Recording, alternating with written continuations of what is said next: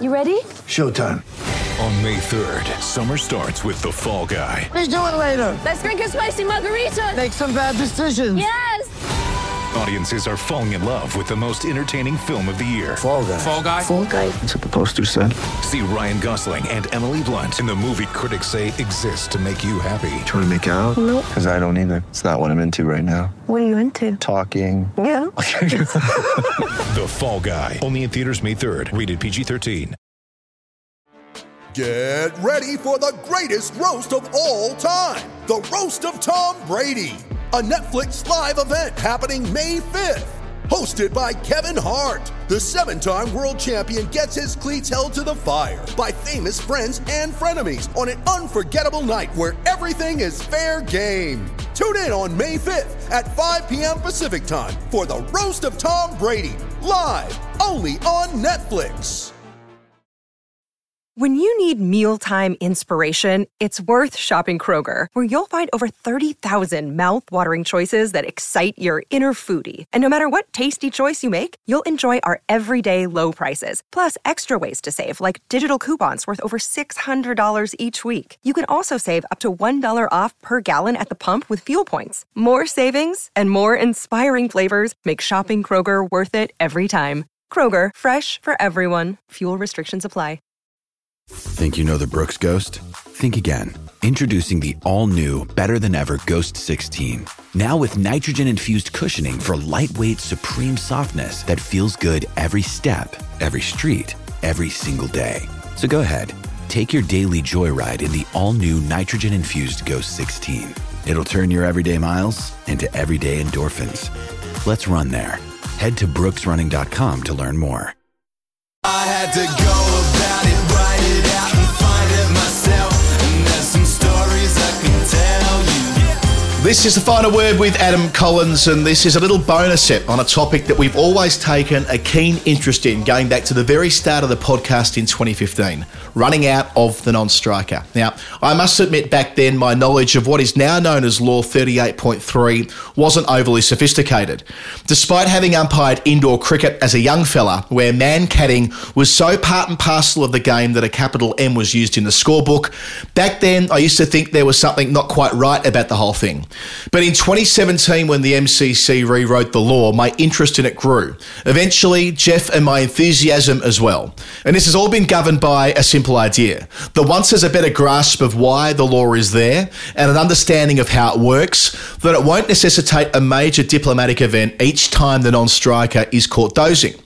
The man who authored the rewrite 6 years ago is the MCC's laws manager, Fraser Stewart.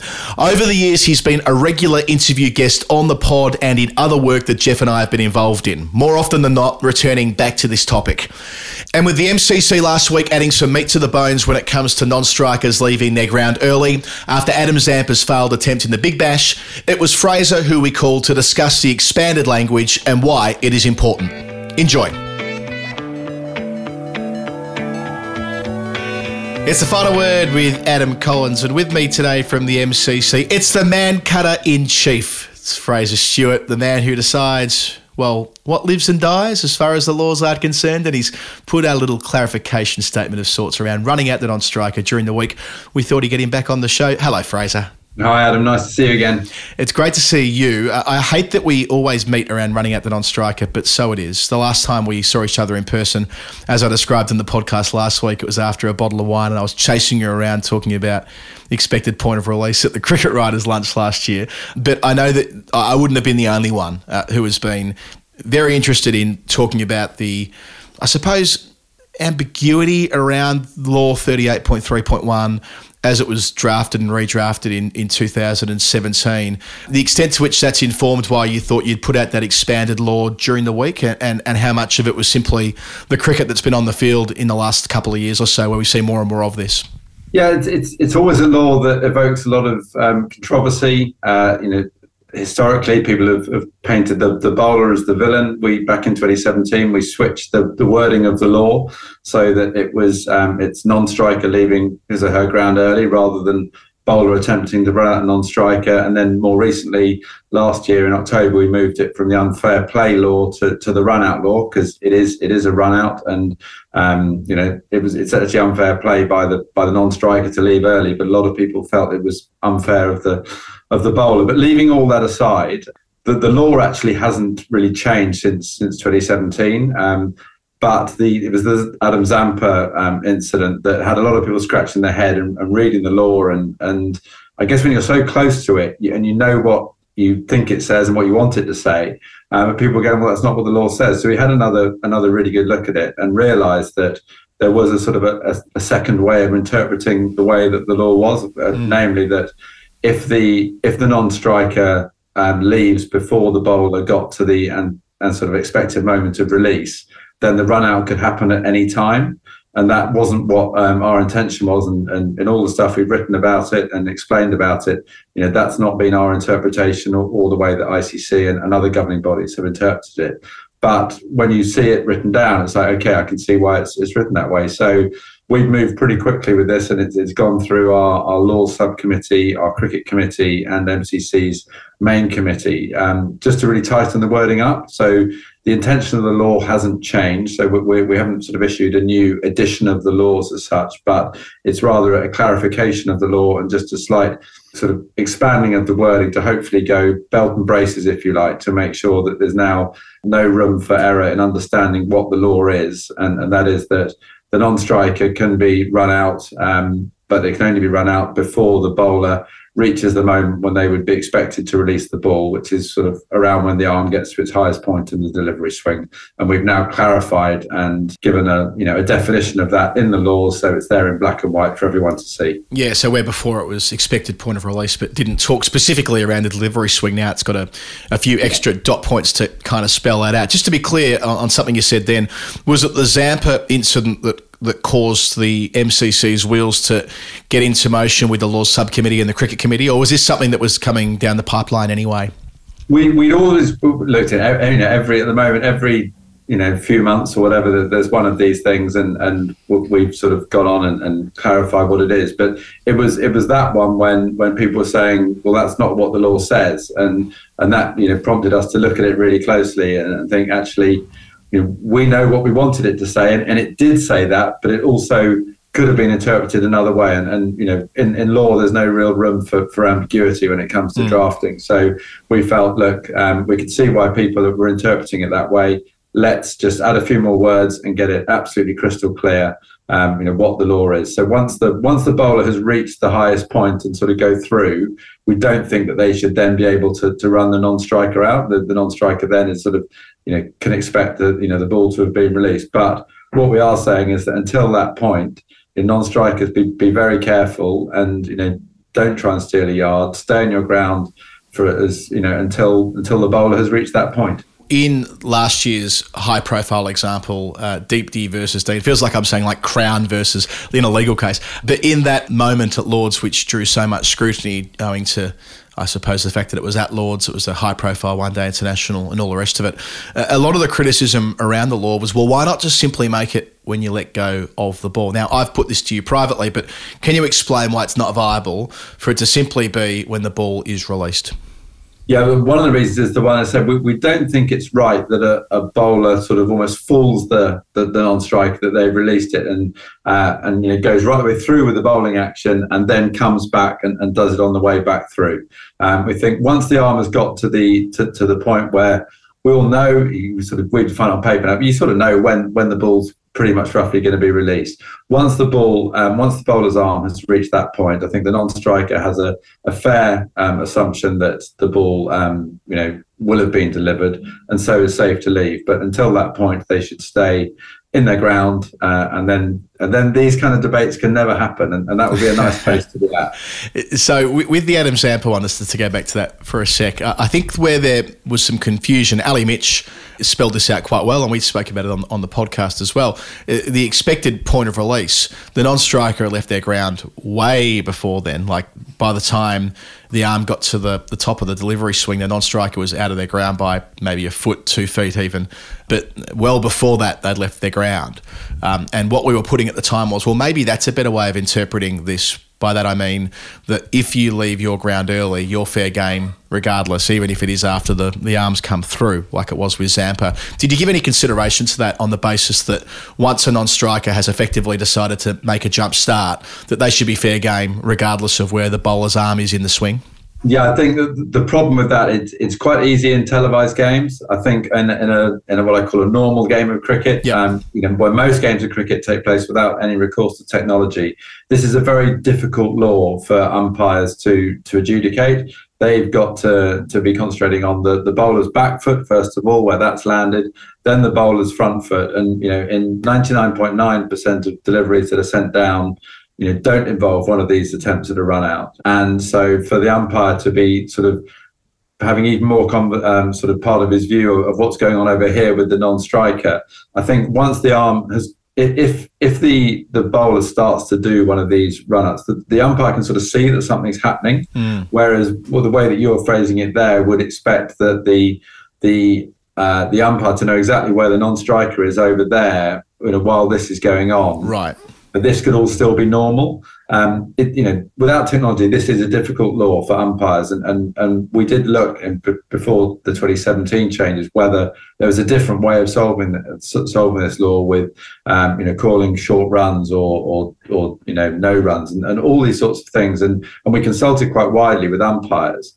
And they said, look, this is really difficult as it is, and it's actually going to put more pressure on us if there is a penalty, say.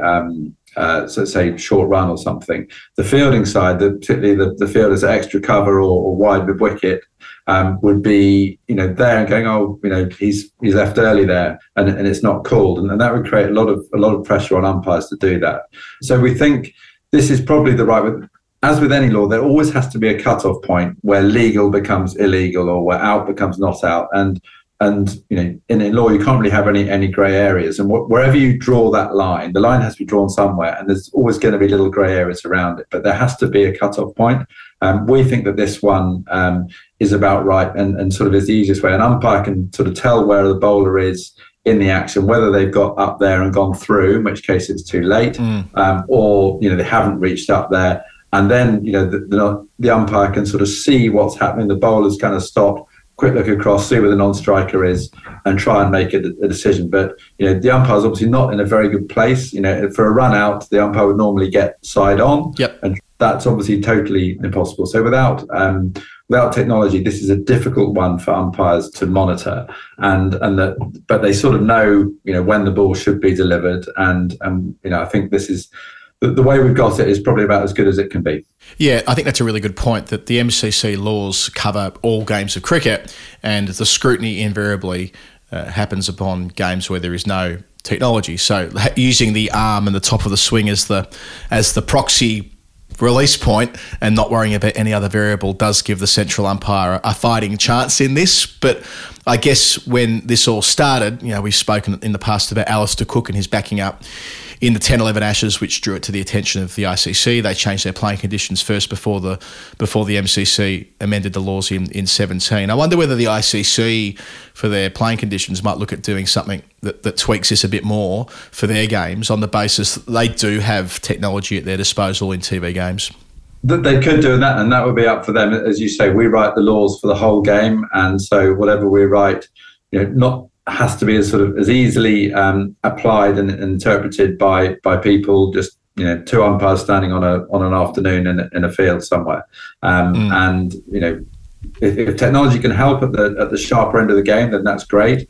But ideally within the law, rather than changing it, it does get quite difficult when you have people who are playing on a Saturday afternoon in at a club somewhere, seeing one thing on telly, they think that's what the law is. So we'll try and work with ICC and other governing bodies to try and make sure that laws and playing conditions align as much as possible. We're in quite regular dialogue with ICC over these sorts of things.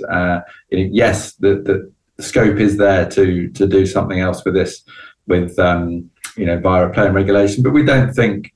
I think what we are noticing is that non-strikers are staying in their ground a bit longer. As you mentioned, pre-2017, the cut-off point was when the bowler entered the delivery stride, which is the landing of the back foot. And that did allow the non-strikers to actually steal quite a lot of ground, which we felt wasn't right. That was one of the other reasons why the law was changed back in 2017.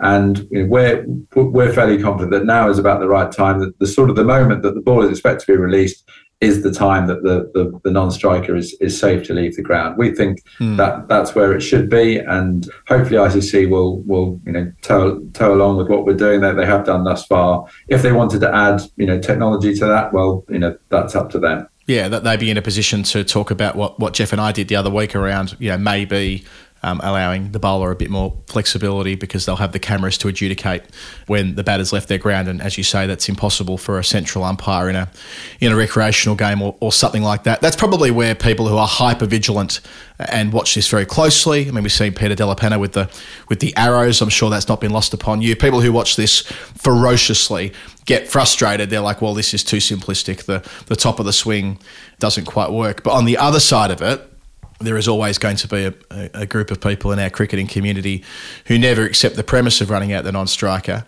But I don't know, it feels to me like that conversation has matured a bit maybe in the last few years, where you go back to 2019. I think one of the first times we had you on was after the Ashwin Butler possibly at the IPL, and it felt like back then it was a very small group of people in the cricketing community who'd had some exposure to the law or are paying attention to it, and the rest had all these antiquated ideas around warnings and other bits and pieces. But we seem to hear less of that now. That can only be a good thing. Yeah, absolutely. I think we kind of felt that this was the sort of thing that almost needed a few airings for it to get through, and I think that has happened. We are seeing non-strikers being a bit more vigilant, and what MCC is calling on it is for the whole process of backing up to become a more active, thing, rather than just a passively sort of wandering out, as and when it's sort of the bowler's roughly there, but actually focusing and looking at the bowler and making it a conscious decision. Right, I'm only going to take my bat out of the ground once the arm has got to the vertical. And if all non-strikers do that, then this won't happen. And what we have done is we've produced a PDF document that is on the law section of the MCC's website that has a big sort of FAQ sort of section about this whole area, because whenever it happens, people say, oh, you should do this or you should do that. And we run through some of those ideas and perhaps point out why it's not practical, and why why we've chosen this route, and we think hopefully that will dispel some myths and make this whole area of the law a bit clearer. Yeah, I was going to bring up the FAQs. That was really good, and it feels like that's quite an important piece of work here. That whenever these questions get up and get asked around warnings and spirit of cricket and short runs, I saw Mitchell Starc again. I sort of didn't mind Mitchell Starc's intervention last year, where he said, well, maybe a solution here. And he obviously supports the idea of running out the non-striker philosophically, but maybe you bring short runs in. Like, you can see where people have been inspired to think about it more, even if it doesn't quite align with where the club's been at, which I suppose informs why you've seen fit to produce this much more expanded document through the FAQs on your website. Yeah, absolutely. What we want to try and do is to educate people. And if you think about the amount of effort that batters put into not getting out, particularly in the longer form of game, and this type of dismissal is more prevalent in the shorter form of the game, but still all batters guard their wicket valuably. And this is actually one way you can guarantee yourself not to be out. We all wish we could guarantee that we're not going to get bowled or OW or caught. But this is actually one way you can absolutely guarantee you're in total control. And if you don't really run out this way, there's one very simple way of doing it. Well, having watched you bat, you do everything in your power not to get out, Fraser, and I'm sure when you're backing up, you're doing so just like Virat Kohli and watching the ball all the way out of the hand, like an Olympic sprinter. And maybe that's the way the game moves a little bit as well, where that can be a bit of fun, right? So that we saw Glenn Phillips at the T20 World Cup last year getting down in the crouching pose, and maybe it can take backing up to a whole different level that it's been in the past. Well, it's nice to be likened to an Olympic sprinter. That is certainly a first. Fraser Stewart, you do a wonderful job there controlling and running the laws at the MCC, and you've been a great guest to the Final Word on many occasions. Thanks for joining us again today. Thanks a lot. Good to speak to you. This is the final word. Thanks to Fraser Stewart for joining us. He's always been happy to pick up the phone to Jeff and me over the years we've been making this podcast. Great to have him on the show again. Fraser actually, after we hung up on our Zoom call then, told me something that he hadn't before, that the first time he heard the term man-cad was when he was living in Australia, captaining Kew in the Victorian Sub-District Cricket Association. As a younger lad, he was captaining the ones there, and yes, that's the first time that it came onto his radar, which kind of builds on his theory that the term itself, man-cad, originates from Australia and has spread around the world accordingly. And I must say, from my days in indoor cricket, which I mentioned off the top there, that kind of tallies as well. A little bit like the double hat trick, that our passion for indoor cricket in the 80s and 90s might have changed the language in the game around the world, something like that. Anyway, if you like what Jeff and I do week to week on The Final Word, you can get involved with us on Patreon, patreon.com/The Final Word. We've got a couple of parts to the weekly show in the feed at the moment. There was our conversation around Afghanistan, which dropped, I think, on Tuesday, and the weekly show as well. We'll have story time with Jeff and Daniel Norcross coming up this weekend. There'll be a revisit special for story time with myself and Jeff the week after, before we head to India, and that is where the daily shows will begin again in earnest. Can't stop, won't stop. This has been The Final Word. Speak again soon. Bye.